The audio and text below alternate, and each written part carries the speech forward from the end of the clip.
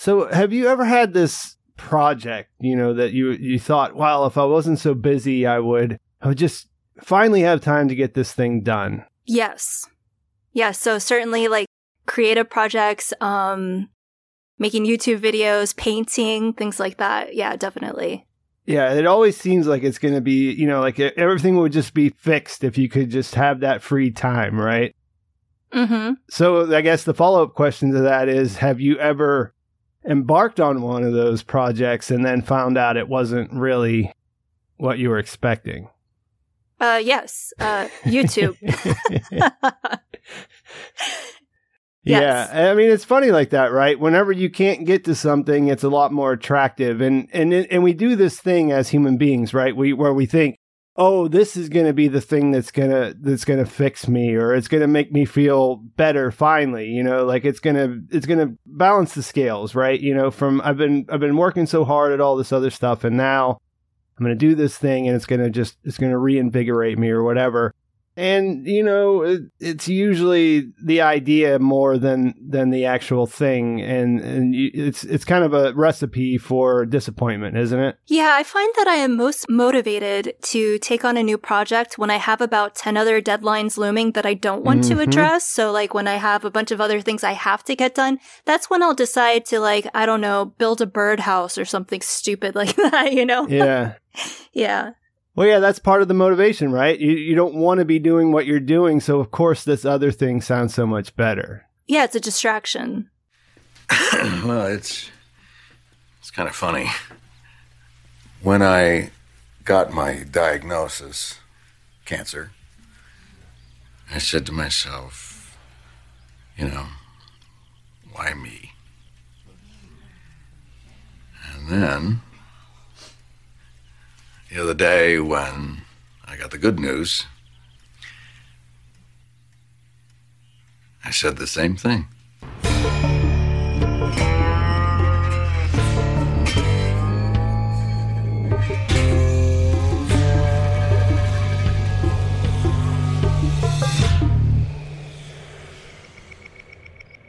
Welcome to Growth, Decay, Transformation, a Breaking Bad rewatch podcast. I'm Pete. And I'm Courtney. And today we'll be talking about Over, the television episode Over, not the word. Do you think you could give us a nice synopsis of that, Courtney?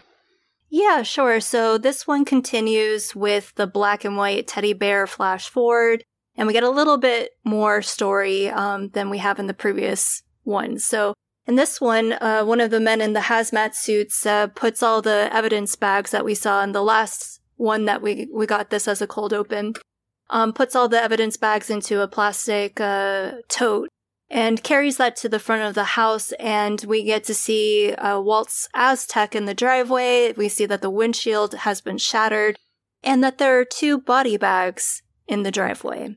I'm sure we'll get to this a little bit later. I didn't really mean to derail you so early in your synopsis. But this one, I kind of see where people who were disappointed with the end got that way, and waiting week to week to find out what the payoff to this was. This is pretty seriously like, okay, something life-changing, life-altering is going to happen here at the White residence. I mean, that's the story it's telling, right? Yeah, absolutely. I mean, you see 2 corpses in the driveway, yeah, right? The body bags. The possibilities are Walt and Jesse, Skylar and Junior, Hank. I mean, there's a lot of different players. Yeah. So, of course, that really ups the ante, right, in terms of our expectations. Definitely. Yeah, a teddy bear, that's one thing. Body bags, a whole different situation. Mm-hmm. Yeah, we also get to see those broken glasses again as well, which I think I commented on before, kind of look like Walt's glasses. So they're definitely, trying to mislead us a little bit. So following the title sequence, we see, we pick up at the end of the last episode. So following Walt's good news at the end of 209, the White family are having breakfast, and Skylar convinces Walt to stay home and rest. She has plans to throw a party to celebrate that coming Sunday. After she and Junior leave for the day, Walt meets with Jesse to collect his cut, and he shares the good news with Jesse that he's gone into remission. So Jesse is really psyched. He's excited and happy. And it's very, very clear that Walt is less than enthusiastic. And he tells Jesse that they'll sell the rest, but, that's it. He's out. He's done. So at the party that they have to celebrate, Walt's remission, Walt is sitting outside at a table with Junior and with Hank and a bottle of tequila. So when Walt goes to pour Junior a third shot, Hank interferes and tries to walk away with the bottle, which really enrages Walt. The two men come to blows, they come to face, and the tension is finally broken when Junior gets sick into the pool. At work, Skylar shares with Ted that Walt has been battling cancer. Later, she notices some discrepancies in the books, and she asks him about it. He downplays it. And he notices that she is quite tearful and, starts asking what's wrong. And she shares that things don't feel any different at home. Ted commiserates with her. He talks about what it was like with his own father at the end. And he puts his hand on top of hers. At first she pulls away, but then she leaves her hand, right? So they're actually touching. Meanwhile, Walt decides to replace the hot water heater. And after installing it, he notices that there is rot in the floorboards, and he begins this project of fixing it, making frequent trips to the hardware store. On the Jesse front, they're hanging out in his townhouse, his apartment, whatever. And Jane's dad, Donald, stops by unexpectedly, and Jane runs next door and, greets him. And then when Jesse comes out, obviously he expects to be introduced to her father. Jane pretends like she doesn't know him. When Jesse later asks her about it, she says she was protecting him and insinuates that their relationship is really nothing more than just sex, right? So of course this really upsets Jesse, who starts smoking meth again, and Jane does eventually apologize in the form of a drawing. Apology girl. At Beneke, Skylar intentionally knocks over a cup of pens at work to try to lure Ted into her office as he's on his way out. And Walt, at the hardware store again, notices a cart full of meth-making supplies. When he tries to offer the tweaker advice, he alarms the guy, who abandons his cart and runs outside of the store. Walt laughs to himself and he makes the line to buy his primer. But then he abandons it and confronts two men in the parking lot, telling them to stay out of his territory. So, what did you think about this one? Well, I want to say, let's see, can I risk saying that this is not my favorite episode of Breaking Bad? It's still a very good episode, it's a good installment and all of that, but objectively speaking, it's a little behind some of the other episodes we've talked about recently.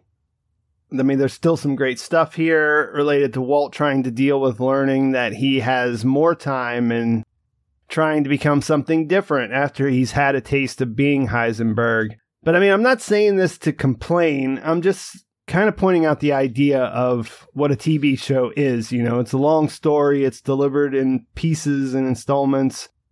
They can't all be at the same level of intensity.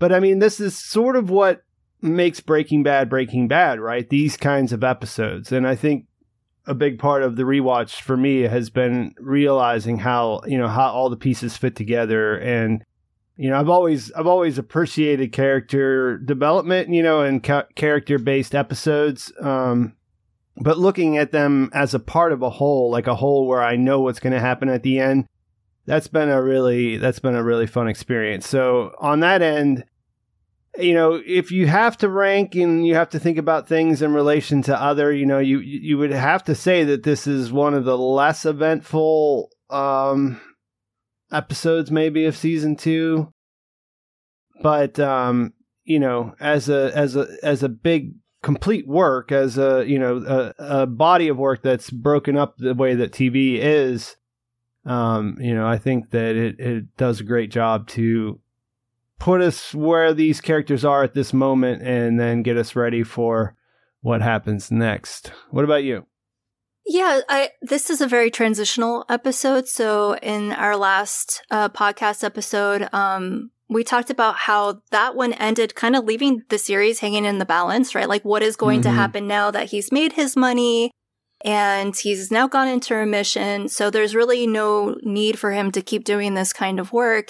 And if he has been saying that he was just doing this for his family and that was like the only real motivation to do this line of work, then where does that leave Walt right now? And I think this episode is really answering that question for us. Like, there were, as you say, Pete, like I think a lot of the other episodes already kind of showed us this. And in the previous episode, 4 Days Out, when we talked about that one, we talked about how Walt was a man ready to lay down and die. And we spent a lot of time talking about where his head was at the end of that episode where he, pummels that paper towel dispenser.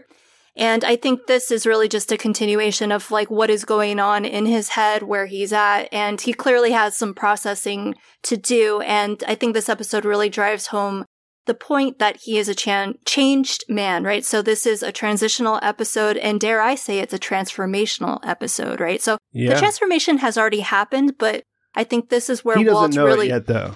But this is where he learns it, right? Like this is where he figures it out. Yeah, this is where he really comes to terms with the fact that, you know what, he is Heisenberg, and this is what he wants. So I think this was this episode really, I think for viewers, puts that like punctuation mark at the end, right? Like we know, okay, he has changed, he has transformed. So with this sentence of more time, more life, or as Skylar puts it in this episode, more tunnel, I think he's now confronted with the fact that he has done horrible things. And in the last episode, I mentioned the multiple meanings of remission, that, his cancer may have gone into remission, but he cannot remit himself of his sins, right? And it seems that at the beginning of this episode, he really thinks he can just slide back into his old life, but there really is no going back. We have reached peak decay. Moira Walley-Beckett said in the Insider podcast of this one, she said, "Out damned rot," because they were talking about how they borrowed a little bit from Shakespeare for this. And "Out damned rot" could be the alternate title, and I couldn't agree more. So I had made the Macbeth connections in Better Call Saul to like what Kim and Jimmy end up doing, but I had never thought about it in terms of Breaking Bad. So that was, I thought the Insider podcast was really good for this one. They do talk a little bit more about like where they think the characters' heads are. So it's a little bit more insightful. Yeah, I didn't get to listen to it this week. Oh, it's a good one. It's a good one. Should definitely check it out. So the rot really is bone deep here. And they also kept referring to him as Jekyll and Heisenberg. So I thought that was pretty clever too. Yeah, I love that. So maybe Walt thought that dying of cancer would be punishment enough for what he had done. And that's kind of where I was getting at when I was talking about the remission of sin and the last episode. We almost got there in the conversation last week, I think. We were right on the edge of that. Yeah, well, I was trying to make that point. I don't know if I actually got that across, but, he was thinking like that would be it, right? So like this is the punishment he deserves. I think that's why he says, "I deserve this," when he's laying, in the RV on the cot. So, but he doesn't die, right? So like, what does this mean to him? Is it like an absence of God? Does it mean that there is no moral justice? Does it mean that nothing really matters? I think that's something we could talk about, we could debate, or it's something for the viewers to maybe decide for themselves. But what does happen is that he's left in purgatory. So it's kind of like a stay of execution. So we talked a little bit about like the idea of people on death row and what that's like, knowing you have like an expiration date, knowing the day you're going to die. But then we talked a little bit about this idea of getting granted a stay of execution. So it's just, as Skylar says, prolonged, right? So it doesn't really solve anything. It just prolongs it. It's just more tunnel. So some people in Walt's position, right? So like knowing that, you know what, I'm not going to die immediately. He might try to atone for what he's done, make amends, but not him, right? So like he's not able to do that. And I think that really shows us how much he has transformed fully into Heisenberg at this point. And by the end of this episode, we see that he's not ready to give up the power that he has discovered through this process. So I think it's a really important episode insofar that it shows us that he really has transformed and his motivations are coming from a darker, more, should I say, territorial place. Yeah. I agree with everything you said there. I guess real quick, let's Yeah, I was somewhat surprised on this. Like, I think with the teasers up to this point, this is the third one, right? The third black and white one? Or is it the fourth? Well, we can count, right? So it's 737 down over. So this would be the third. Yeah. And then ABQ would be the fourth. The first two kind of just were really... just on their own, regardless of what happens, they were kind of more mysterious, kind of more, they just sort of caught my attention a little bit more as far as the way that they were put together. This was longer. It was, you could really kind of see where they're at in this process. The mystery is kind of gone. You know what I mean? You just see these guys are cleaning up and carrying off like evidence. You know what I mean? And then, like I said, you see these body bags, and you're just like, oh, okay, what happened here?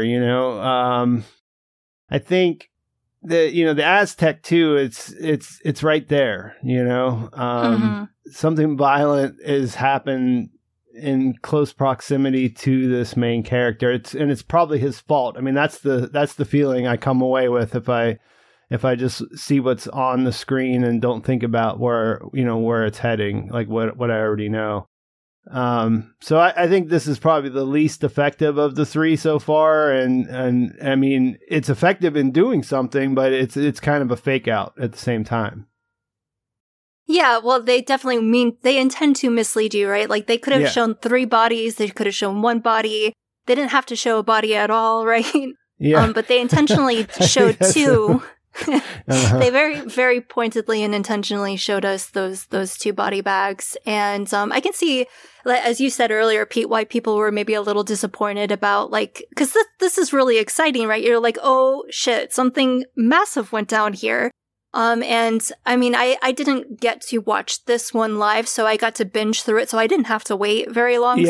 From this point, I only had to watch, we're at 10, I only had to watch 3 more episodes to know what was going to happen to get to the end of the season. So I can see why people were ticked off about it, because, that's because the thing too is that, you're showing us that this character gets put in these crazy situations and is still manages to get out of them, right? I mean, that's a big part of who he is at this point. That's what you think you're being shown, you know what I mean? Because that's what you had been shown in the past. So yeah, I mean, I'm not saying that, that they should never mislead us or anything like that. You know what I mean? That's fine. That's a creative decision that they made. I just don't think it's the most effective one in that way. Don't forget your pants. We'll be back after this short break.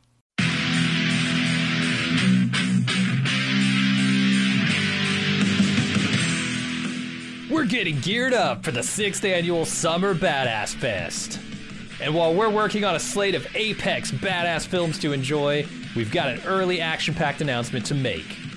Just like last year, we're kicking off Badass Season with a live movie watch and podcast recording. We've rented out a theater for connoisseurs of action films and Bald Move fans that just want to have a great time. Unlike last year, this year's movie is top secret. Hush hush. No hints, except it's incredibly badass. It stars an absolute icon of the genre. We're willing to bet most of you haven't seen it, and it's going to be an incredible viewing experience with a packed house of Bald Movers. Those of you who came to last year's screening of Total Recall know what a party it was. And those of you who didn't, now's your chance to experience it. Meet me and Jim, order some custom movie-themed drinks at the theater's full bar, then watch us record the full podcast for the movie. We reserved the venue over twice the size as last year, but seating is still limited. It's happening Friday, June 21st at 7 p.m. in our hometown of Cincinnati. Get full details and buy tickets at baldmove.com/live. Cincinnati's actually a pretty great city to visit, and we've got lots of details for side adventures on our event page as well. The Reds are playing the Boston Red Sox in their fantastic Riverside Stadium. The thrills of Kings Island just minutes away, and I'll be leading a kayak trip down the scenic Little Miami River on Saturday. Again, get full details and get your tickets now on our Badass Fest 6 page at baldmove.com/live.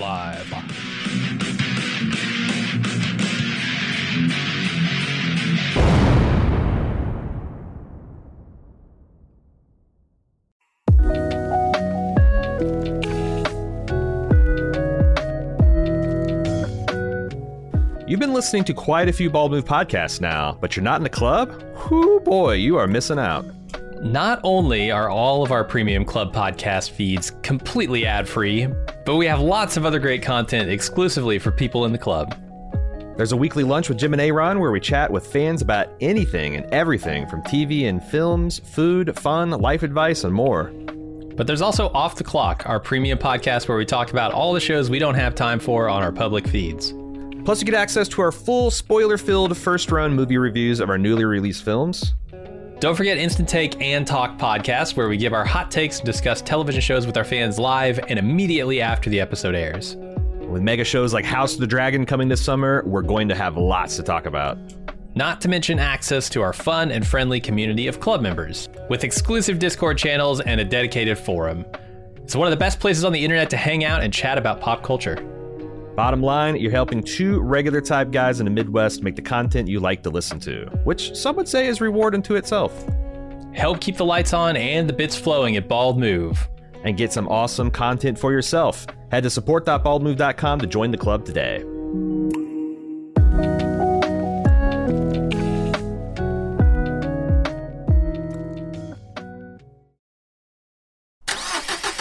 Fire up the RV. We're back with more growth, decay, transformation. Well, we got one more, and we have that actual thing coming. So I don't know. Was there something else you wanted to add about this one now? Well, I was just going to say, and again, I think this is just because of how I first experienced it. I wasn't disappointed with the revelation, but I didn't have a lot of time to think about it. I just sat there binging. I wasn't really thinking. I was just like, I need to see what happens next, right? So I didn't have to wait and didn't have time to process or formulate theories about what could have really happened. So it was just like, let's see what happens. Yeah, obviously, we both mentioned that, that we didn't start watching live until after season 2. So I had the same experience. That's what I'm kind of just going back through, because I'm just thinking about, like, if I was covering this show in real time right now and thinking about how fans would interact, engage with it, because that's a lot of what I do, on my channel is talk to people about what might happen based on what we've seen. And I can just imagine how wild people would be going with theories about what this was. And I think, that maybe this sort of came out in a time before that was really a consideration. Mm-hmm. But I think if you're thinking about making a TV show today, I think that you should probably think about that. Like, if I'm going to mislead them, is it going to, like, am I prepared for how people are going to process that? Because that's part of what the craft is right now, right? I mean, that people are going to watch. If you throw mysteries out, they're going to try to figure out. It's going to be this big hive mind of the internet, everyone working together to have, like, the answer. And so, it could just be really just an artifact of a time before that, before that was a real thing that I think writers and creators need to take into consideration whenever they're making decisions. Because it's very satisfying whenever you feel like you're involved, like, because obviously you want people to engage with the story week to week in between. I mean, that's a lot of fun. So whenever they do that in a way that it's not like fan service necessarily, but like that just says, hey, we know how you guys are going to be following this. And, we want to just give you a little wink and a nod or whatever, I think ultimately it's good for the show because it's going to generate discussion and they want people talking about it. So you're going to get a lot of people on internet forums, on YouTube, on podcasts, right? Talking about it, speculating. And I was thinking, like, if I was watching this and I had to wait a week to find out or whatever, I would probably come up with some stupid theory like, oh, Walt's going to kill those, like, 2 meth guys that he meets at the hardware store because those are 2 new characters and they've stepped into his territory and he has to clear them out. He's going to type characters, like you would recognize he's going to Tuco them out of his territory or whatever, So, but I think that's ultimately good for a series because it does generate excitement and conversation. And inevitably, when you do that, of course, they do run the risk of disappointing some people. But people are going to be pissed off always, right? You can't please everyone. That's true. So, I don't know. I think it's a lot of fun to have those little teasers there. And unless it's like they really, jumped the shark or, missed that landing, I I don't know. I don't really have any complaints with how Breaking Bad really handled anything. I know a lot of people don't like this. A lot of people don't like other certain aspects of it. I know a lot of people were very upset with how Saul ended. A lot of people were really, really upset. Speaking about these like little flash forwards, right? That were really upset about like what happened with the Gene timeline, and specifically what happened with Jeff, the cab driver. So, I mean, do you think inevitable? Do you think it's a lot of people though? Like as far as percentages, or do you think that it's just with some of the stuff that you're talking about with Saul there? I mean, those are complaints. I mean, I hear those are all complaints. I heard quite a bit, but I think in both cases, I guess just to, even including these cold opens and everything else, generally speaking, people came away with a favorable reaction to that. Like I think that with Better Call Saul, the biggest thing I heard was that the ending didn't make sense. And that's kind of, to me, that's sort of just like, I mean, for the character, I guess I should be a little more specific there. The decisions he made didn't make sense for the characters, but I mean, for the character, but I think that that's just like saying, well, watching the whole series of Breaking Bad and saying, well, yeah, but Walt was doing it all for his family the whole time. Mm-hmm. Yeah. Well, I think some of the criticisms are valid, right? Yeah, I know that's not the conversation we're having here, but to your question, is this like the general consensus? I think most people, you're right, did like the way it ended, or just didn't really spend that much time thinking about it. Of course, the people that we're talking about were the people that were really heavily invested. They were watching us on YouTube. They felt inclined to leave comments, right? So these were people that had very strong opinions to begin with, right? Because then they had to log into YouTube and actually watch videos and leave comments on it. So they're perhaps a little bit more invested than the general audience, maybe. I don't know. So I think most of the overall was positive, but in the immediate aftermath, like right after the episode ended, I think a lot of people needed time to process it. But I think that's true for any really popular, really well-beloved TV show. People need time to process that it's over, that maybe they didn't get what they wanted, things didn't go the way they wanted it to, whatever. But, somewhat germane to our conversation here about this idea of like, what do characters deserve in punishment? And, I know something that they really struggled with in Breaking Bad was like letting Walt off the hook or going too light on him. And I know that was a big topic of conversation like going into Better Call Saul, that they wanted to make sure that, I guess there was some moral outcome, right? And I think like maybe there was maybe too much emphasis on that as they were coming up with the story and writing, trying to make sure that someone actually, got punished for their crimes in this universe, in this world. And they were maybe, I mean, I don't want to say like that distracted them or derailed them or made them not true to the character, because I think they handled it really well, that they had this idea that they really wanted him to pay for what he had done. Mm-hmm. But they also were able to, I think, very cleverly also satisfy that we wanted Jimmy to win. At least I did, right? Like, even though he'd done some terrible things, he certainly didn't, he didn't kill Hank or Goey, and neither did Walt for that matter. But, that's ultimately what he's being held responsible for.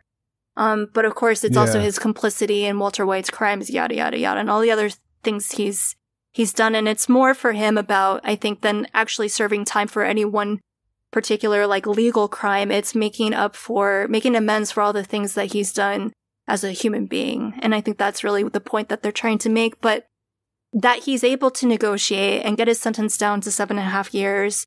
He bests them, he wins, right? So that I think that does satisfy, at least it satisfied me. Like Jimmy did win, but then he's the one that makes the decision to 86 himself. So I was happy with how it ended. I don't know. Yeah, I mean, it was very good. And I guess to bring this back, transition back into this other TV series that we talk about sometimes, Breaking Bad. So I like the way that this opened here with the bruised knuckles. And it's sort of him alone thinking about why he did that, right? Like that was the question we had on our minds last week when we were talking about this, was why did he decide to punch that? And I think a little bit this opening shot of him in his bedroom, it shows that he doesn't really understand why he did it either, right? Mm-hmm. Well, it's kind of like Lady Macbeth looking at, the blood on her hands, out damn spot, right? And then, of course, that focus shifts to the rot, right? So, like, he's trying to cut out the cancer, the guilt, the whatever, all the sin that he has. But going back to the knuckles, I think it is, he's looking at his hand, and as I said in my impressions, like I think obviously he still has some processing to do, and I don't think he really does know who he is or where he's at this point. And there's some really interesting things that happen in this episode. So what does he say at some point? So like after the thing with Hank happens, and he calls Skylar, and he leaves this message on her phone. He says, "I'm not exactly sure who that was yesterday, but it wasn't me." Mm-hmm. And I thought that was a really poignant line for pretty obvious reasons. But it is him, and he hasn't really at this point in the episode recognized that. He does, I think, come to that realization at the very end of the episode. Yeah. But this is those growing pains of really coming to terms with the fact that, you know what, this is really who he is. Yeah, and I thought that they set all these little turns, like, episode turns up really well with the whole idea of Skylar, the way that she presents this in the morning. We have a lot to celebrate about. We're really, she keeps having these things, like she's saying them out loud, hoping that they'll become true if she puts them out there in the world, right? We're just really excited about the future. We see that, because we were kind of talking about this over the last couple of weeks too, where they're at and where they're going. And I think with her, and she talks about this with Ted later, the disappointment of realizing that the worst thing that was happening wasn't that her husband had cancer, really, Mm-hmm. That if you solved that problem, that everything else wouldn't just get better as a result. And I mean, that's relatable, but and it's difficult. It's a thing that is, whenever they have this thing that's in front of them that they're working towards solving, they can keep going forward. But whenever that's gone, then they really have to look around and say, like, what is happening here? Her moment to punch the paper towel dispenser is sort of happens in slow motion through a series of steps through the last two episodes. And, whereas his was, as soon as he got the diagnosis, he was like, damn, I don't know what the hell to do with myself now. She's kind of doing that slowly throughout this episode, huh? I think it's more in reaction to how, like, withdrawn and odd he is, right? Like, he should be excited. And we didn't really talk very much about the final, we talked about the paper towel dispenser, but we didn't really address, like, how excited the family is at the end of the last episode when the doctor says, signs of remission, and he says, it's 80% remission. The tumor has shrunk, and, the whole family is there. Skylar, Jr., Hank, and Marie, and they're all celebrating. They're all elated. And Walt is, he hugs Skylar, and he seems happy too. But then he goes into the paper towel dispenser shot there. So, and then I think this picks up exactly where that was. Like, she wants to celebrate. Junior wants to celebrate. This is really good news. They're going to get their lives back, or get to some sort of sense or semblance of normalcy, right? So, like, they don't have to deal with, like, the chemo anymore at this point. Things are looking up.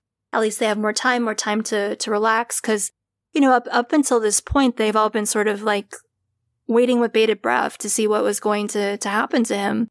And I think how obviously unhappy he is with this news is really startling to her, right? So she wants him to stay home and relax, but he's, like, not, like, I don't know, he's so disconnected and detached, and it's like he can't really face it, he can't process it. So we see some of that in that breakfast scene, but even more so when he's meeting with Jesse, and they meet at, was it Taco Sal that they go to for that one? I don't know exactly which restaurant. Yeah, I didn't pay attention. I mean, it looked like it was Mexican food, but I didn't see. Was it on? Did they actually show the exterior of the shop when they went in? I can't remember. They may have done. I don't know. Anyway, he meets with Jesse, and Jesse is like over the moon, excited for him, and Mr. White, you kicked its ass. That's awesome. And Jesse says, I was checking the obits, and Walt says, no such luck. And I think he meant that when he said it. And just a couple of other things that I think he does early in the episode, like how he's intentionally shaving his head. It's not a result of chemo anymore. He's not on the chemo, so he's making that choice to keep the head shaved and everything. So he's going through the motions of trying to figure out who he is and hold on to what he thought he was. But at the end, I guess, he's not going to pretend anymore. Yeah, and I do think there are genuine emotions that they're having here. I mean, I think she does feel excited and does want to celebrate. I think you see on his face at one point in the breakfast scene that he smiles, and it looks like a real, genuine, like, the family, we made it through. We're here together here, and yeah, of course we can do that. Like he's in a different place when they actually have the party, but like beforehand, you could see that they are. There's a normal reaction there. It just, things get mixed up as the episode goes on, I guess, Yeah, it does. And you brought up Jesse. Jesse just responds like a normal human being here, right? I mean, there's nothing out of the ordinary with it. It's like when you hear that someone's dying and then they find out they're not dying, that's what you do, right? You get excited. And I thought, whenever it's a big moment when he says, I'm out, when Walt says, I'm out. And I think it's interesting that there's no part of Jesse that tries to talk him into continuing. Like, Jesse's just sort of like, yeah, that's the thing we did. We made a bunch of money. I'm not saying that this is like proof that Jesse would be able to walk away clean either. I don't think he would be. But just the way that he thinks, he's thinking, all right, yeah, you got the money that you did the thing you said you were going to do. It was, some people died along the way and all that. It wasn't exactly clean and clear, but hey, you did it. So I totally respect your decision to just go and live your life out with your family. I don't know. Maybe this is just how I read it, but I thought Jesse seemed a little bit disappointed. Right? I mean, he doesn't protest or try to sway him one way or another, but he's like, okay, all right. Yeah, I do think.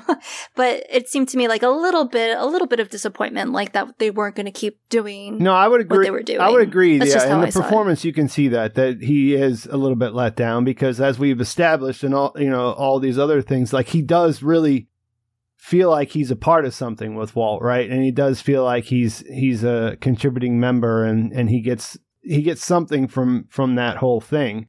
But I just think it's interesting that he does say, hey, you know what? Like he would be, I do think he would be okay with him leaving the business, and he wouldn't necessarily try to pressure him to come back into it. Maybe. I think what happened, maybe we should just go ahead and talk about Jesse's story arc in this particular episode, because I think what happens with Walt somewhat informs us of how he's feeling when he feels rejected by Jane, right? So when Donald comes over and she pretends like she doesn't know him, and then later in the day when she's like, who is us? Who is you and me?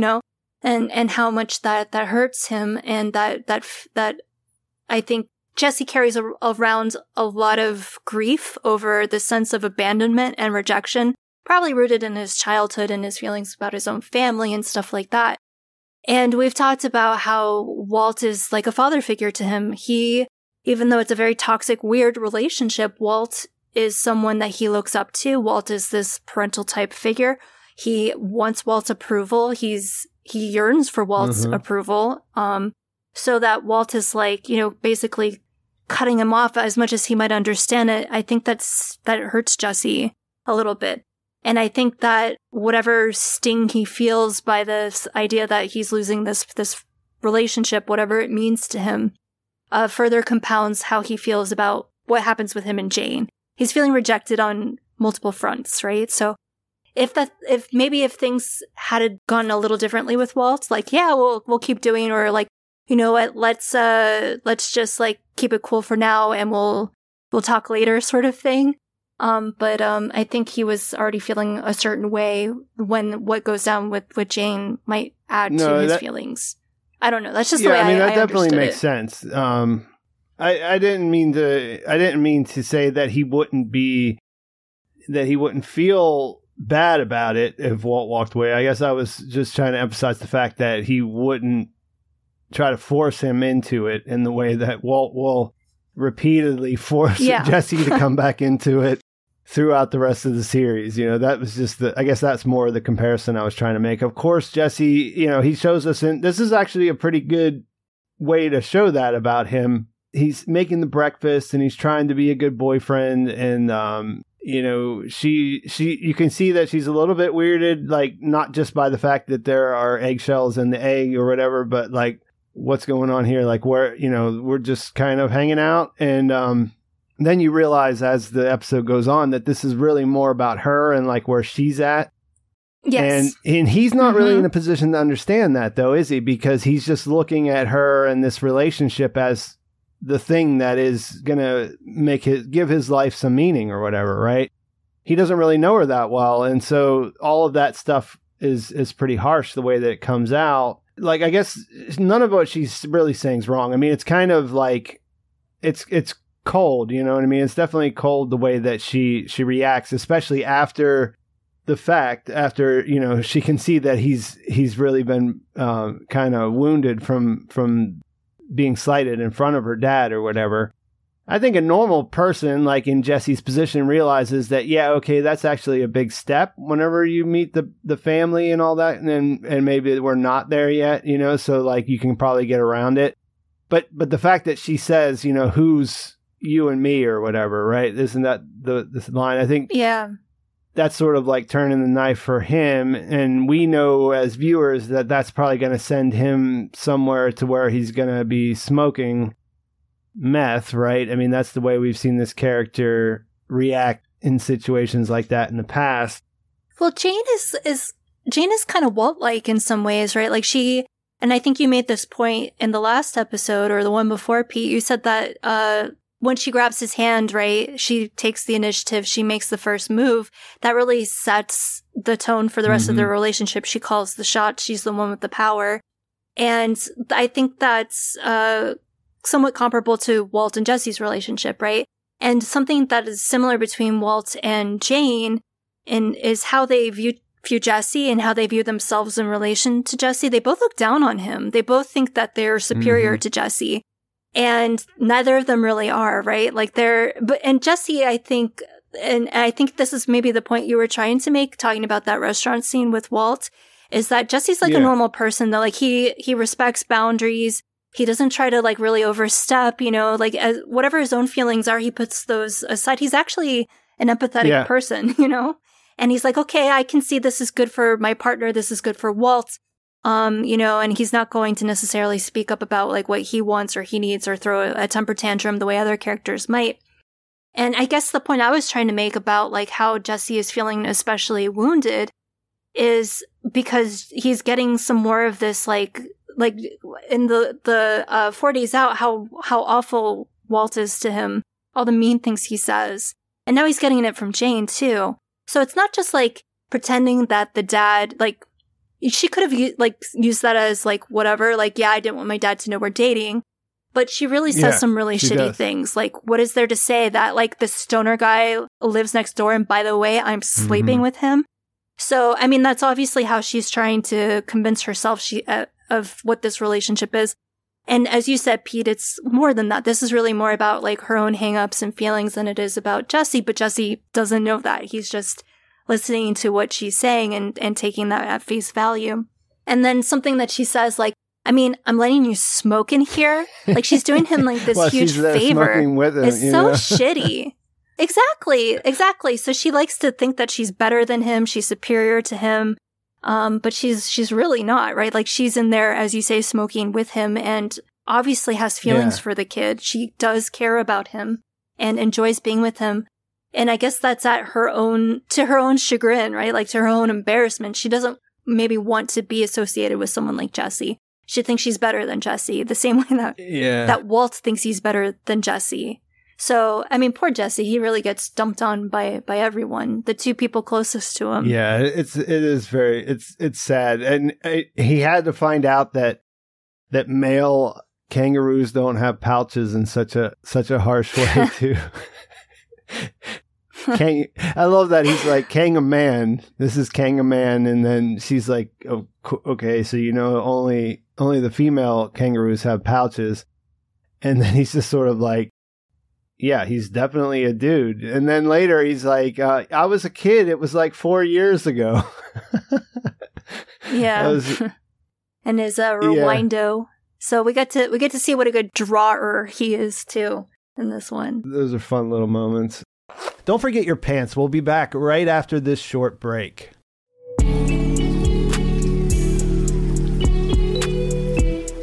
Since the dawn of time, we've been putting clothes on our back that identify us with our people, our group, our tribe. And while Bald Move might be one of the smallest, weirdest tribes out there, transcending all concepts of border, class, culture, and creed, we still have respect for the old ways. At support.baldmove.com, you can get t-shirts, hats, mugs, and more. We have something for every one of our podcasts, or just wear the 4 pips of the Bald Move logo with pride. Bald Move merch beats running around naked, and they make a great gift for the Bald Move fan in your life. Join our tribe! Head over to support.baldmove.com and click on merch to start shopping.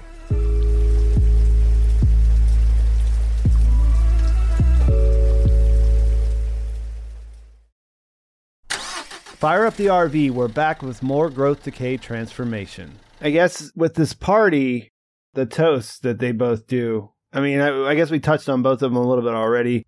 Skylar says, we're so excited about the future, which I think is a great line for this entire episode, this endeavor that we're involved with here. For the first time in a long time, we are so excited about the future. And, that's like, that's just one of those things, like, there's an implication there, that better things are to come, and you really want to see that. But I really like the contrast of Walt's is, I don't even know how that people really process what he says, because he says, I thought, why me, when I found out I got the cancer diagnosis, and then when I got the good news, I also said, why me? And, obviously you can sort of twist that around to say, like, why do I deserve to live, or something like that? Like, right. That's the favorable interpretation of it, right? Yeah. Yeah. But I think, but he doesn't deliver it that way at all. Yeah. Right? as Hank says, wow, inspirational. And by the way, that was an ad lib by Dean Norris. That was something that he threw in there and they kept. I thought that was pretty great. But yeah, so like the why me, why do I get doomed with cancer? Why me? Why am I spared? Why am I saved? But yeah, the way he delivers it, I think you can really read his disappointment, right? Like, shit. So that is the answer to the paper towel dispenser question, isn't it? Yeah, and then I think that's where Skylar starts to really unravel a little bit as far as like, okay, what is really happening here now? Like, what are we excited about when we think about the future? And she has a hard time coming up with those answers. Well, I think the tipping point is what happens with Junior and Hank. Well, I was going to say, he doesn't do himself any favors with this tequila situation either. And it's one of those things, right? Because this is something that's been boiling up for a long time. Mm-hmm. The way that Hank has, I don't know what the word is. I mean, he's sort of like, of course, there's a line of like, well, helping Junior out in the time whenever Walt's really dealing with chemo and everything else. And then there's I don't know, what would the word be? Replacement father almost, right? Or like, but I mean, he's sort of like that, but he's a cool uncle that doesn't have to deal with everything day in and day out, which is really infuriating when you're the father sitting there watching that, you know what I mean? Mm-hmm. Is you're like, okay, yeah, you can come in and tell your cool stories and everything else, and he looks up to you, but like, you're not his dad, I am, right? Like that's a natural reaction, even if you're not pounding back shots and you're not Walter White, right? It's still like, hey, this is my son, right? So yeah, I always thought this was a really great situation that and the thing about it is Hank could just walk away, right? Like before he walks away, like he could just say, okay, this, I don't like the way this is going. Maybe I'll just go talk to somebody else for a while, you know? And he kind of pushes it too, right? Mm-hmm. Yeah, I think these party scenes with Walt and Hank are really interesting. So we've had 3. So if you think back to the pilot, it's Walt's birthday and they're having this party, and I think there's 4 Hank though. To this point? I think there's 4. Well, one of them might not have been a party, but I was thinking the same thing. Go ahead. I didn't mean to. I'll just... So the pilot, we have the birthday party and the relationship between those 2 men there. Walt is really quiet and, you know, weak and emasculated, yada, yada, yada. Hank really dominates. And then we get the baby shower. And there we have that really interesting conversation when they sneak outside to have the cigar. And that's when they're talking about like what's legal, what's illegal, right? So we see that Walt is starting to kind of push back a little bit, right? He's sort of testing the water a little bit. And then this one where he's really not going to allow Hank to dominate the space anymore. This is his territory. It's very much like, you know, like a dog marking its territory. Yeah. This is my house. This is my son. This is my bottle. And you're not going to control what happens here anymore. And I think Hank is very much in control over that whole situation, right? And to what you were saying a couple minutes ago about Junior has always looked up to Hank.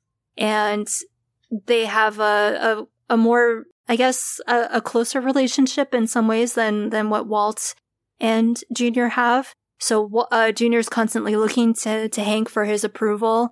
So when he puts like the drink in front of him, Junior isn't looking at Walt. He's looking at Hank, right? Like, you know, trying to read, like, is this okay? And then, you know, Hank basically gives him his nod of approval. So then he throws it back. And then it's like they're fighting over that territory, over that relationship. So it is a very long time coming, I think.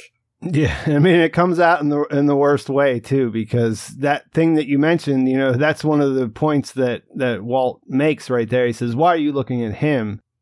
And that's why he continues to give him drinks in a way. I mean, he might have just kept going or whatever, but I mean, that was definitely fuel for the fire. Was that he was looking over at Hank to say whether it was a good idea or not.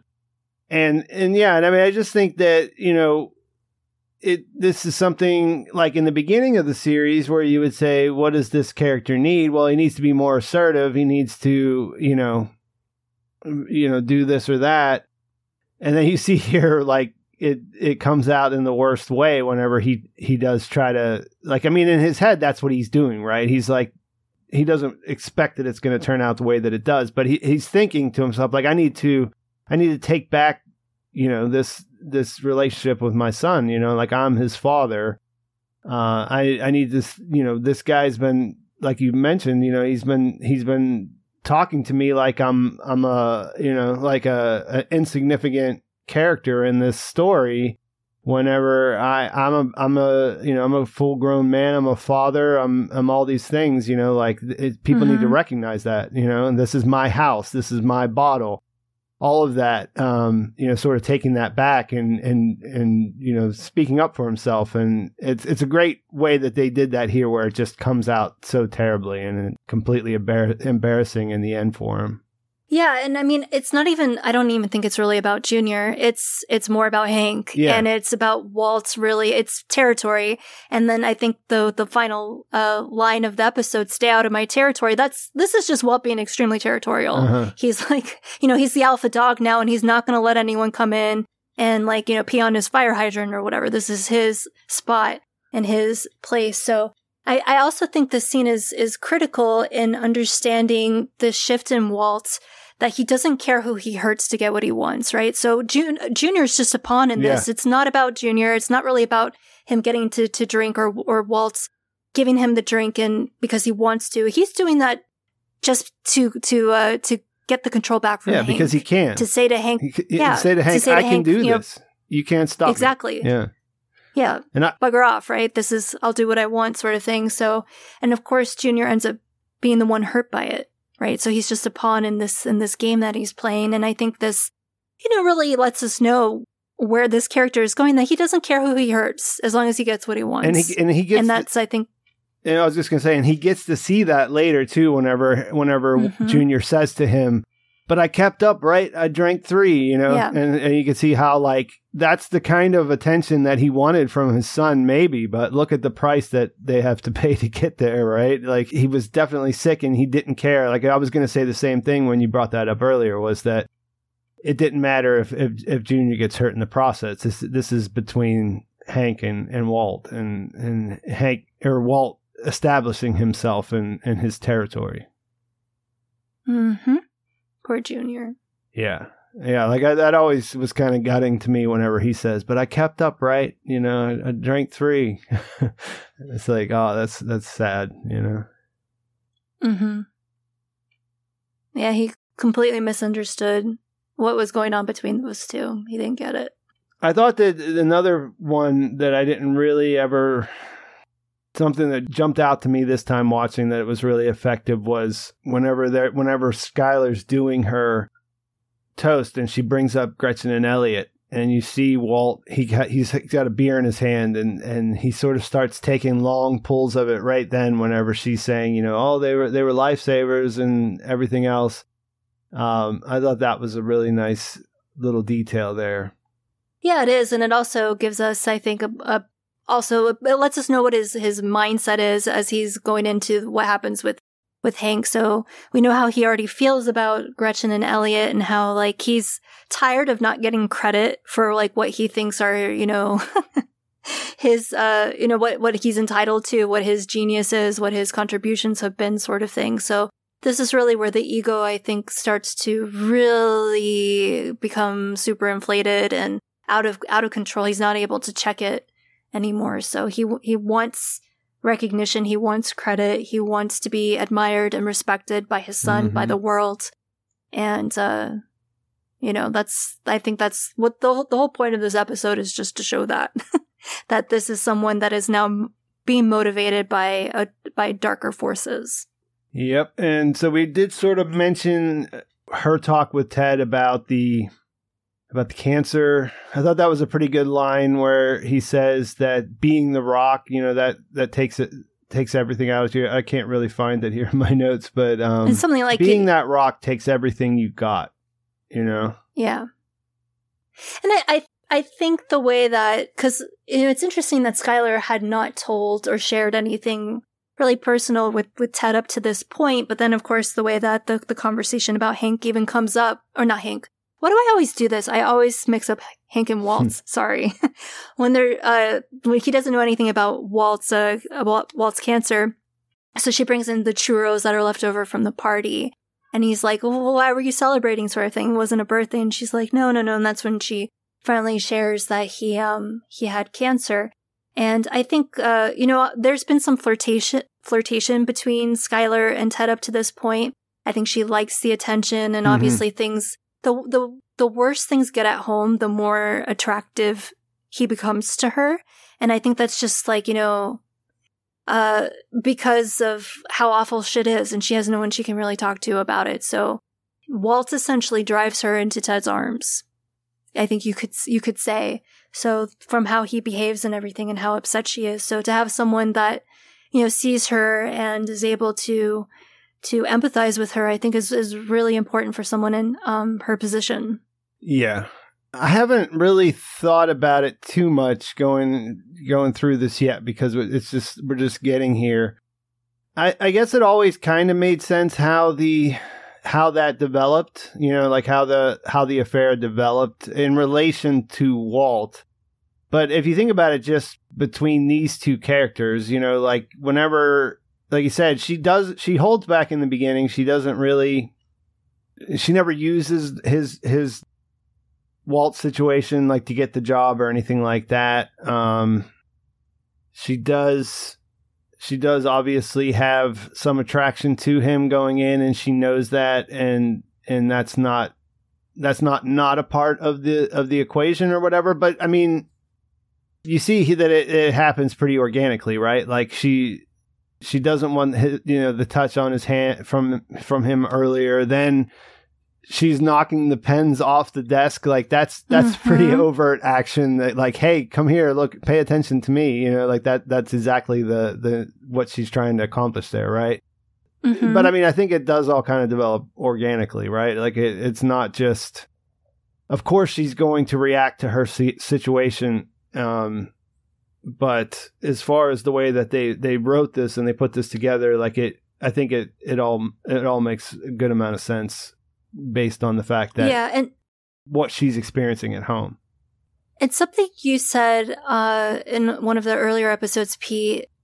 It was something that I thought about as I was watching the Skylar and Ted scenes in this episode, because I hadn't really thought about it before. So I thought what you meant, you said something about how like this relationship, we were talking about how this relationship is sort of mutually exploitive. Yeah. So like she wants this job and he needs someone, a good bookkeeper maybe. And we do get that one line from her, like the first time they have the interaction before, she shares about Walt and stuff like that she had a question about this Keller account. There's something wrong with like the books there. And then he's like, oh, well, he blames his dad sort of thing. Like, oh, you just like kind of pay me later sort of thing. So I was with what you said in mind, that this guy's really slimy and, kind of gross and everything. I don't know how smart Ted is. I get the impression that he isn't a really like, intellectually, like, I don't know if he's like smart enough to be this deceiving. Yeah. I don't know. Yeah. But deceitful, thank you. But does he recognize like that she's interested and he's playing up to that because he's got this, now knows that there's like this Keller thing going on too? Like I wondered, I thought about that because of what you said in that in one of our previous episodes. Yeah. And it made me think about it a little bit differently, because at first he just seems like, oh yeah, this woman's into me, and like of course like he's gonna react to it, he's single. But now I'm wondering if like he has like ulterior motives. Yeah. But then again, I don't think he's that smart. You know? I don't know. I'm glad you brought that up, because I think that's an interesting question. It didn't really go through my mind this time when I was watching it, just because I guess I forgot about the fact that she knocked the cup of pens over. Like that wasn't something I remember in the natural progression of the thing. And that was sort of like where I was thinking a lot. I was like, okay, so this is like a cry for help. You know what I mean? Like this is someone who's like, maybe more active in getting the ball rolling than I previously remembered. But that is really interesting to think about, how, that they do just sort of mention it, that there's a little bit of a bookkeeping error here, and he plays it off and not really that well. You know what I mean? Like it might have worked for her, but for us, like we can kind of tell that there's something weird going on there. Mm-hmm. And I wonder if he does see that as like, well, have an opening here, like if I could, I got this problem and I got to solve it, and this is the person that can help me solve it. So like, what tools are available for me in this job or whatever? It might be there. He might be thinking about that. Yeah, I mean, because he's now aware that she's aware that there's an issue. Yeah. So this might be like an attempt to disarm her. And I think, obviously Skylar is trying to get his attention. The knocking over the pens thing is very overt, right? Uh-huh. But I think it's important just to remember that he's the one that initiates physical contact with her. And at first she recoils, but then she leans into it. And, I think it's again, like an interesting parallel to what goes on with Jesse and Jane with their first touch. Yeah. And that's also kind of weird too, when you think about it, because the thing about the reason she left in the first place, it's heavily implied, is because he touched her inappropriately, right? Mm-hmm. So that is pretty interesting there. I mean, it's a natural, I think, for her to pull away either way, you know what I mean? Like, regardless of anything else, like, it's kind of weird when someone touches you for the first time, right? If it's in that context, you're at work and this is your boss and whatever. Yeah, but I mean, that's an interesting thought too, about the fact that this is part of their history too, was that he took things too far in the past.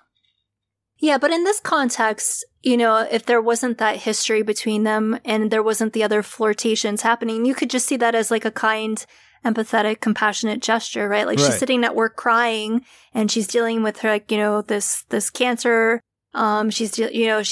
She even says it's pregnancy hormones, which can also, make people rather emotional and stuff like that. So yeah, I don't know. I have to think about this a little bit more, because since you first raised the question or the possibility that Ted was using Skylar all along, I think that really changes the way I understand their relationship and think about it.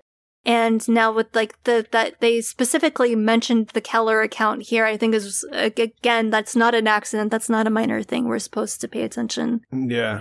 To that point. I think we can move on. I mean, I think because it's a developing situation, but one thing that I will say before we move on is Ted is very good. I mean, I think you're right that he's not that smart and all that, but he is very good at playing that, aw shucks, I'm just a nice guy that's really concerned and want everything good to happen to you. You know what I mean? Like, so yeah, like even though he has a history, like the idea of the simple act of comfort that you're talking about of just being like, that doesn't come out of nowhere. I mean, that's not out of the ordinary for a person like him to do, it's not forward at all in that context.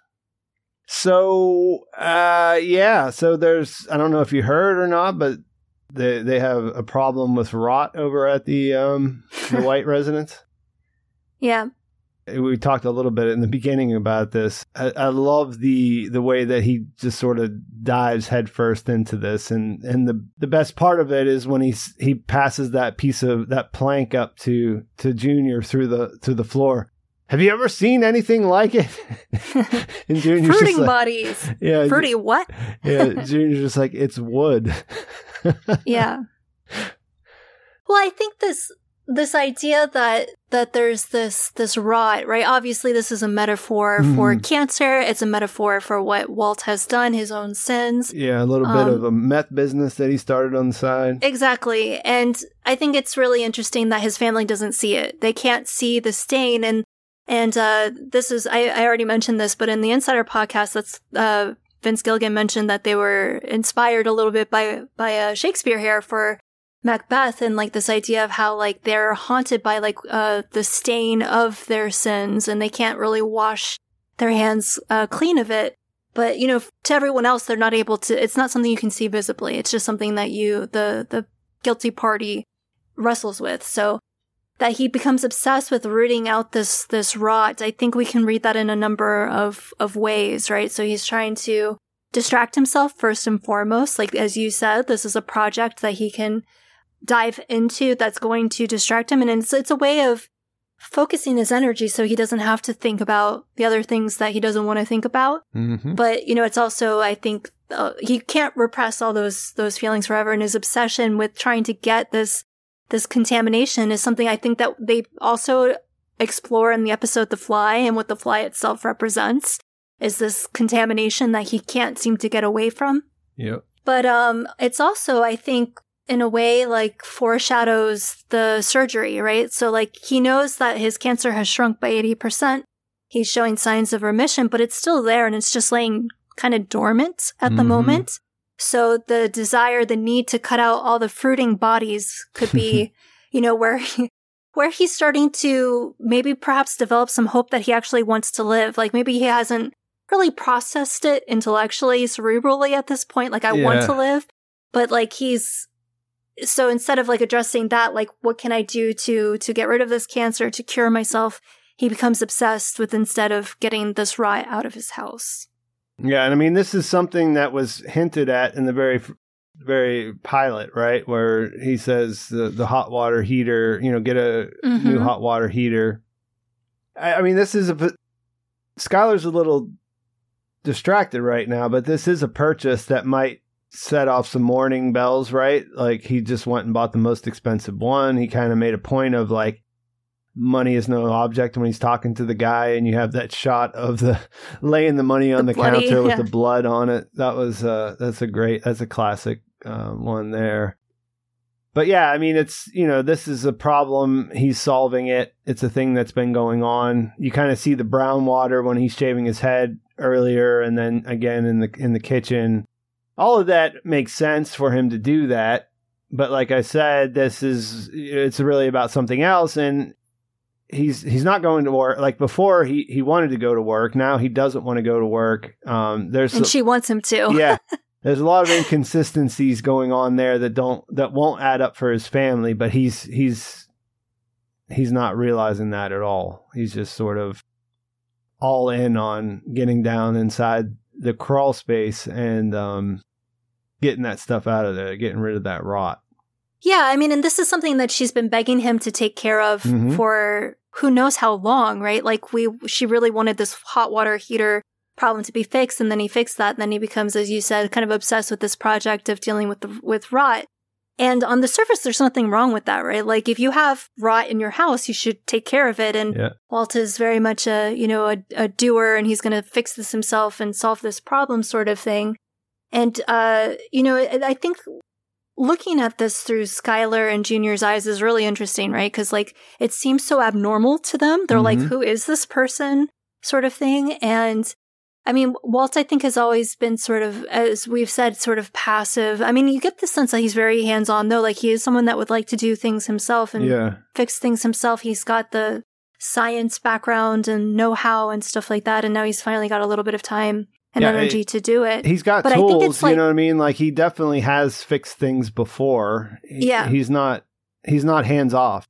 Yeah, but I think the issue for them is how, like, he is, again, very detached from the family and, like, what the family's needs and wants are. So, like, that he's doing this at, like, the most sacred time in the White household, which is breakfast. You know, breakfast is, as we've said, like the one time they all sit together and they talk as a family.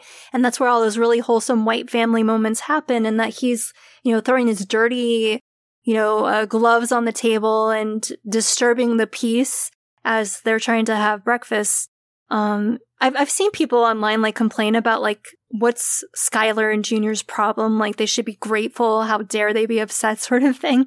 And I think if that's how you feel about it, I think it's a little bit more than that. It's not so much that he's doing this work, it's when he's doing this work and how he's disregarding how it affects them. Like, yeah, fix it, but can you wait till like, a more reasonable hour or a better time to do it, sort of thing. Yeah, and like you said, they don't know what to make of it. I think that's more than anything. Like, I think that's the best point that you made there is that this is coming off the heels of him freaking out and calling Hank out at the party in front of everyone. And, of course he did apologize. He even mentions that he called Hank on the phone and he did everything he was supposed to do. But then, he sort of goes from one extreme to the other, and now he's just running around the basement talking about rot. I mean, I love the line delivery. I love the way he's buttering the toast here when he's got the hazmat suit on, and I love the line delivery of, "Are you going to go to work?" And he says, "Skylar, there's rot." Aren't you here? Like, this is the most important thing that's happening. Like, get with the program. And like they're both just sort of looking at him with these empty looks on their face. Like, what are you even talking about? Right. Mm-hmm. Like I said, when he passes the board up to him and he says it's wood, like that's what they see. They don't see these fruiting bodies, Yeah. And they obviously cannot see or understand what's really, just bubbling just below the surface for him and why he's behaving the way he does. You're listening to Growth, Decay, Transformation. We'll be right back. Let's get cooking. We're back with more Growth, Decay, Transformation. And we talked a little bit about the ending of Better Call Saul, but I think like that final scene that we get with Walton and Jimmy when they're at Ed's under the vacuum store. I think that when he's fixing whatever the leaky pipe is or whatever pilot, I don't even remember what it was, but whatever like was making that clicking sound under Ed's shop that drives him crazy. I feel like that moment was a callback specifically to this, right? Yeah. Because Jimmy has a very similar reaction to like, you got to fix this right now sort of thing. Can't you just ignore it? To how Skylar and Junior react in this scene. If we look at the whole episode as a whole, we have Walton and Jesse again. We split them up. We look at Jesse getting the realization that he's probably not who he thought he was in this relationship and how things are going to go forward for him. He turns to the meth pipe. He gets that little drawing there to show that Jane is willing to apologize and reconcile. But he's kind of occupied at the moment that he gets that. I mean, there's some relief there, but he's also kind of zapped at the same time, right? Mm-hmm. And then Walt, he gets his moment at the Home Depot when he realizes that all this running around he's been doing trying to fix his Verot, it's not really as exhilarating as threatening the random person that you meet in the store that you realize is a competitor, and telling them to stay out of your territory and being able to deliver it too. I mean, I think that's an idea. That's one thing to have this idea, the way that he sort of threw that out towards Hank and to this person here. But it's another to be able to deliver that, right? I mean, they're afraid of him in the way that this happens, right? Like he does wield some power there. Yeah, he does. And I love how he's carrying the 2 cans of primer the brand is called Kills. Yeah. KILZ, right? And so it's a primer that has like antifungal, whatever chemical in it.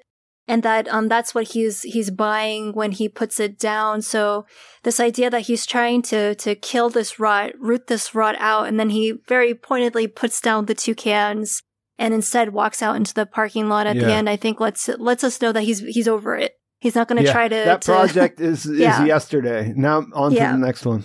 Yeah, he doesn't care about his rot anymore. And I don't mean that literally with the rot in his house. I mean the rot in his soul. Like he's embracing it. He's like, you know what? I am Heisenberg. This is my territory, bitch. Get the fuck out. So, he just decides to go with it. Yeah, and the progression of that is so good. I mean, like, first he just says, hey, look, these guys are into the same thing I'm into, cool. Maybe I can help them out. I'll give them some... He slips into his teacher mentor role. Like this just guy sort of science nerd mode, right? Like, this guy is making meth is cool. Yeah, this guy's like an older, more skeevy Jesse. They're kind of even dressed similar. So, he's kind of telling him, schooling him like the way he does Jesse, and I guess that makes him feel good for a second. He feels his power again. I mean, and if you think about the character, the evolution of the character through these last, what have we talked about, 17 episodes now? Mm-hmm.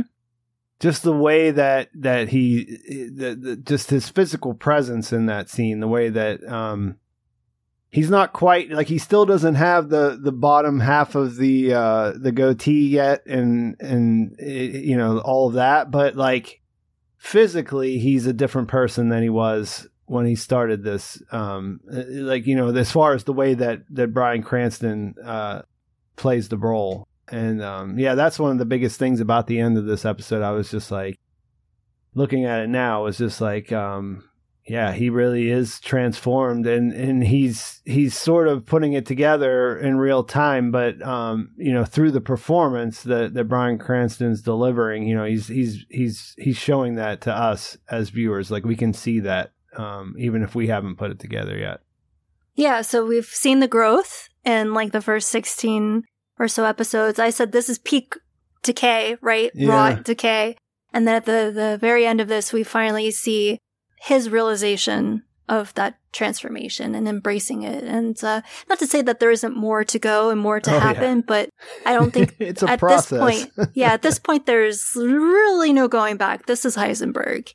And in the Insider podcast, I already mentioned that they were referring to him as Jekyll and Heisenberg. And so I think you still see some of that push and pull. Like he wants to be the good guy. And so like when he calls to apologize to Skylar, and that's why that line really stood out to me, right? That he's like, I don't know who that was. That wasn't me. He apologizes to Hank. He apologizes to Junior. Like he's still trying to like reconcile that I am this good guy. I'm this good father. This other thing isn't me. But then at the very end, I think that's why that's such a critical scene to not just this episode, but to the entire series. Again, we've seen the transformation happen. We've had a front row seat to it, but it's Walt really coming to grips with it and embracing it, I think is why this one is so important.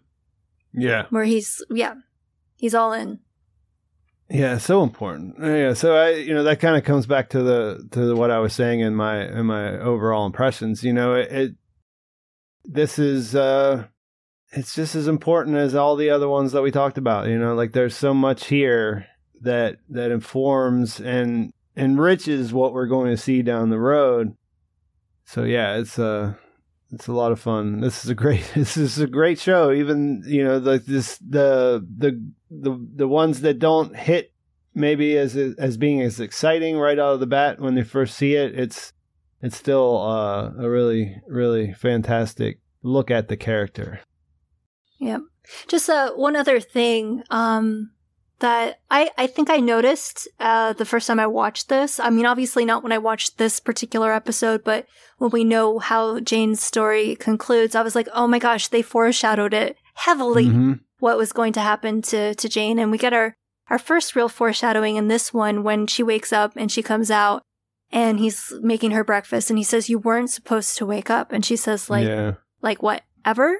Yeah. And then, of course, there's that other one where they turn Holly on her side and they talk about how, like, you got to put her on her side. So she spits up. And then Jane has Jesse lay on his side, too. So they put these little Easter eggs, as Peter Gould calls them, throughout. Yeah, Kristen Ritter is a great little contrast. The way the character is set up, she really does a good job of being that different kind of Walt, right? It's a shame. Like we had talked a lot about how Tuco didn't last very long in the series. It already feels like she's on her way out, and we're just getting to know her, right? Yeah, but it's pretty memorable performance. Yeah, but when you look back, you can already see like how problematic she is for Walt, and I think you made a really astute point about how from the very first time they meet, when he's knocking on Jesse's door trying to get in, and she comes out and she's like, knocked, right? How she's this like barrier between them from the outset, and she holds a lot of sway over Jesse. And, that's a threat to Walt, because Walt wants to have total control, of course. So he doesn't want to share Jesse with anyone. And that's what this does too, again, right? I mean, I'm just saying things we've already said, but it's, we know that that's a big draw, for Jesse towards Walt, is that he wants that validation. And this sets up that same dynamic between them, right? Where, okay, you think I'm just a stoner that you're sleeping with, while I can be more. I'm going to show you that I can be more. And when I do the right things, then you'll finally, realize that, and you'll validate it, and then I can actually be that person then, right? Like I need you to see it so that I can know that it's real. Yeah. When he goes out to the car after they have like their little argument after she comes back from lunch with her dad, and he's sitting in his car, he like leaves the house, and the way he looks back at the house and he waits a beat to see if she'll come out, is so sad. I feel so bad for him. Poor Jesse. But and like I said, when because the character, you know that he's going to start smoking. Like that's the one thing that he's given himself, that if she comes out here, then we'll talk about this, and then that's it. But if not, then you just know that he's going to drown his sorrows or whatever, and that's going to end really badly, because nothing good happens. Nothing good comes out of him smoking meth, right? Well, yeah, and I mean, this again is letting us know that this is how this character copes with stress, because he can't cope with his stress. He can't really handle his emotions, so he escapes into Crystal. And I think it's really important that they showed us this, right? Like, he has a fight with his girlfriend. It's a fight that, like, maybe something, not the exact same situation, right? But we've all had, like, little spats with significant others at some point in our lives, right? And it feels pretty shitty.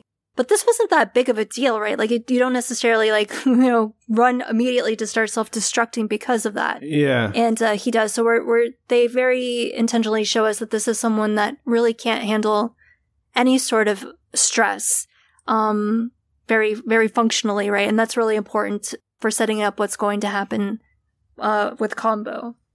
Yeah, because, I mean, look, like, as much as we like him, this is his flaw, right? This is definitely not a good thing that this is not a good character trait that Jesse has, right? I mean, he turns straight to, when as soon as he doesn't get that validation that he craves, he just wants to numb himself out. I mean, it would be nice if he would just go to the corner store and get a couple more bags of Funyuns, but we know that it's going to be a little bit more serious than that. So, what was your favorite line for this one? Well, I think that "stay out of my territory" would have to be in any conversation you had about lines when it comes to this episode. But I think I'm going to go with "we've got rot" when he first says that, just because it's I don't know, that this is it's a heavy, it's a pretty heavy series, and a lot of it, like you mentioned earlier, is metaphor here, and so it's I don't know, I enjoy that little bit of I laughed out loud whenever he said "we got rot." You know what I mean? Like, I didn't even necessarily understand what he meant the first time I saw it, and it's just a funny line, and the way that he plays it is pretty perfect. What about you? I would have gone with that one too. That probably is my favorite line, though "we've got rot," but because I know you picked it, I went with "when I got my diagnosis cancer, I said to myself, why me?" And then the other day when I got the good news, I said the same thing. So that was my pick. I also really like the one I already mentioned about what he says to Skylar when he calls her, the next morning after the pool thing. Yeah, I mean, there are so many in this one that nothing's really changed. It's just postponed. Doesn't feel any different. The good news, all that stuff was really fantastic too, as far as lines go. Only female kangaroos have pouches. Another funny one. What about shots? I had a little bit more trouble. Like, I had a lot of lines, but I had a little more trouble with shots. And not necessarily because there aren't a lot of good looking shots here, but because I don't want to just do the exact same, like, we're at the point that there's for example, there's a great time lapse where they show the sun going down and then they show the morning again. Great shot.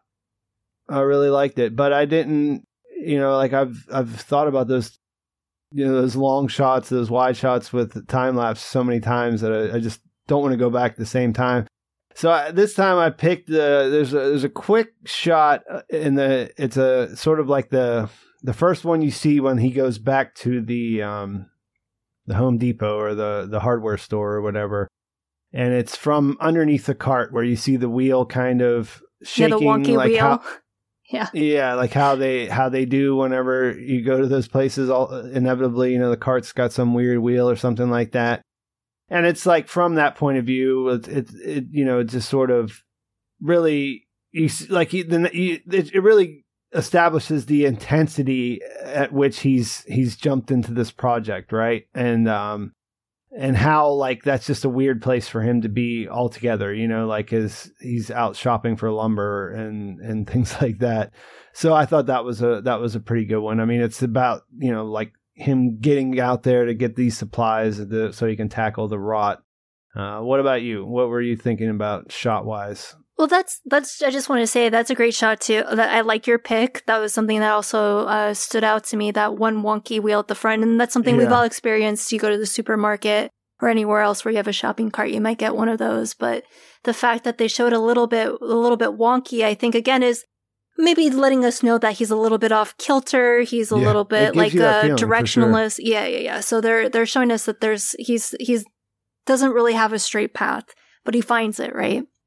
I also had the same issue as you. There was nothing that really stood out to me as like a really spectacular shot or interesting shot or important shot in this one, because again, this was so character focused. But there were a couple of things. So there was, I mentioned in the last episode that we like the object point of view. So we kind of get the cart point of view. And then there's one quick shot of Jesse through the bottom of his glass skillet, his pan, when he's cracking the egg. And that's when he says the great line, this is your brain. This is your brain on drugs. Yeah, I wanted to ask you about this because is that a thing people do? Is they have glass frying pans? Is it popular? Or is that just something that exists and it also works really well for an object point of view for cracking? I've seen them before. I actually have one, but I don't really use it. I mean, I have like Pyrex, like baking dishes and stuff like that. Yeah. So I guess some people use glass or... Well, because I mean, one of the things that you see with Jesse and this little apartment, that he is starting to fill it out with stuff, right? And he always buys really... he's a drug dealer, like he has cash sitting around. So he buys the most expensive thing whenever he's going to buy a thing, right? So that's what I was wondering, I guess, if like there's really nice glass frying pans out there, because I just never knew anyone that used one regularly. Yeah, I can't say that I know much about glass baking ware. Yeah. But I mean, this is the first time I think we see his lazy boys, or what does he call them, the zero gravity chairs. They just look like normal recliners to me, but you see he's got two there, and he's got like a nice like green rug. So he has started to decorate the place a little bit.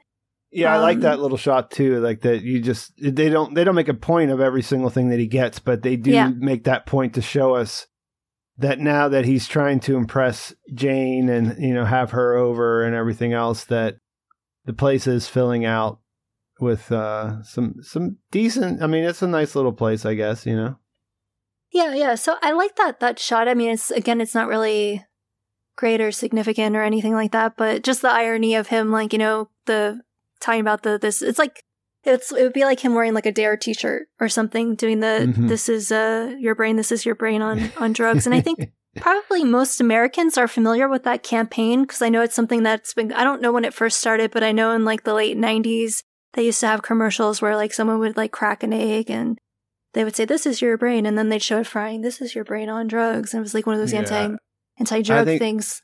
I think that probably started in the 80s, or either late 80s, mid 80s, late 80s, early 90s. I'm almost positive that it would be, by the early 90s, it feels like it was already probably something that people had spent time with and knew. I mean, it was such a impactful commercial when it first came out. Like, I don't know why it was so effective, but I think everybody remembered that after the first time they saw it. Yeah, and it's a thing that they've continued. So it's something that they still make those commercials. I saw one not like a few years ago, so it's still a thing. But I guess that was like the most interesting shot to me. It's not like a spectacular or really great shot, but my favorite scene is that confrontation between Walt and Hank. So I love how like they come like face to face sort of thing. And again, it's not necessarily like really profound camera work or anything. I mean, it's well shot, but I love that scene. So again, nothing really spectacular stood out. Yeah, but Oh, can I just say, speaking of which, of that scene at the pool. So this was something I didn't know until I listened to the Insider podcast, but it was actually written a little bit differently. Betsy Brandt was supposed to come up and take the bottle away from them, and then Walt was going to say something like, bring it back to Marie, and then Hank would then defend Marie, and that's how like it was supposed to go down. but they had to change it last minute because Betsy Brandt went into labor. So she was in the hospital as they were filming this. And they were talking about how happy they are that actually it worked out that way because it's better this way. Yeah, it keeps the tension on those two characters, which is really where the tension was. And it's not even like it would change like how we understand Hank, I think, because of course he would defend his wife, but here, that's what I'm saying. That's what I was thinking, you know. So I think this is way more interesting. Yeah, because it says a lot about Hank's character. Hank, it's not easy for Hank to back down there. Like really, if for the way that he carries himself, like he has to take any threat that lobbies at him seriously. You know what I mean? Like he can't really. That's just the kind of person he is, right? Like we see so many awkward situations where he doesn't know how to interact with people, but in this kind of situation, that's his thing, right? Like he's not going to back down, not easily, anyways. Well, I don't know that I agree because he is aware of some of that tension that exists, right? So when, for example, when Junior gets busted trying to buy beer when Walt is in, off doing his thing, and he calls Hank, Junior calls Hank instead of calling Walt, and Hank recognizes that. He's like, that's not cool. You should have called your dad, sort of thing. How's that going to make him feel? So I think he is aware of the effect that he has on Junior, and he's aware of that discrepancy. And just another thing that is mentioned when Marie calls Hank and she wants him to talk to Junior about marijuana, and he says, why doesn't Walt do it or have Skylar do it? And then, do it, and Marie says to him, he respects you. So he's very cognizant of this dynamic between him and his nephew. And he is conscious of how that might make Walt feel. And I think, I think Hank is actually, he actually has a pretty high EQ in this scene. I think if it were anyone else, he probably would puff up and things like that. But this is his brother-in-law. He's been through a lot. He knows where he's coming from, sort of thing. And I think he's just chalking it up to, like, this is a man under, like, extreme stress, and he's just had a little too much to drink, or whatever. I actually think he downplays a lot. Like, he's trying to calm the situation. Yeah, I think all of what you said is true. I just think that it's, as far as what Walt's doing, he's pushing his buttons in a way that is particularly difficult for Hank to overlook, because he does see himself as the top dog. You know what I mean? Like, all that other stuff considered, it's sort of like what you were saying about the way that Walt and Jane see Jesse. They think of him as their inferior, as their inferior, and when it comes to being a man, Hank thinks of Walt as being his inferior. And so, like, that's a very strange place for him to be in, to be able to, like, yeah, okay, I get it, all this stuff, you're drunk, it all makes sense, but, like, he's still who he is, right? Yeah, he is. And I think, but really what's motivating Hank in this scene is concern for Junior, and that's the one thing that Walt really trying lacks. To be the father of the year. Yeah, and in this scene, he actually is being a better father figure, right? Like, he's looking out for this kid's well-being, where Walt absolutely is not. No, he's just trying to make a point. Yeah, Walt is just trying to make a point, and he's fueled by tequila in the process, which doesn't generally improve your performance, even though you might think it does. Yeah. All right. So if you enjoyed this episode, be sure to follow our podcast. Sign up. You can do that wherever you listen to podcasts, and you can turn on notifications so you'll know when the next episode comes out. If you got a little bit of extra time, please rate and review us.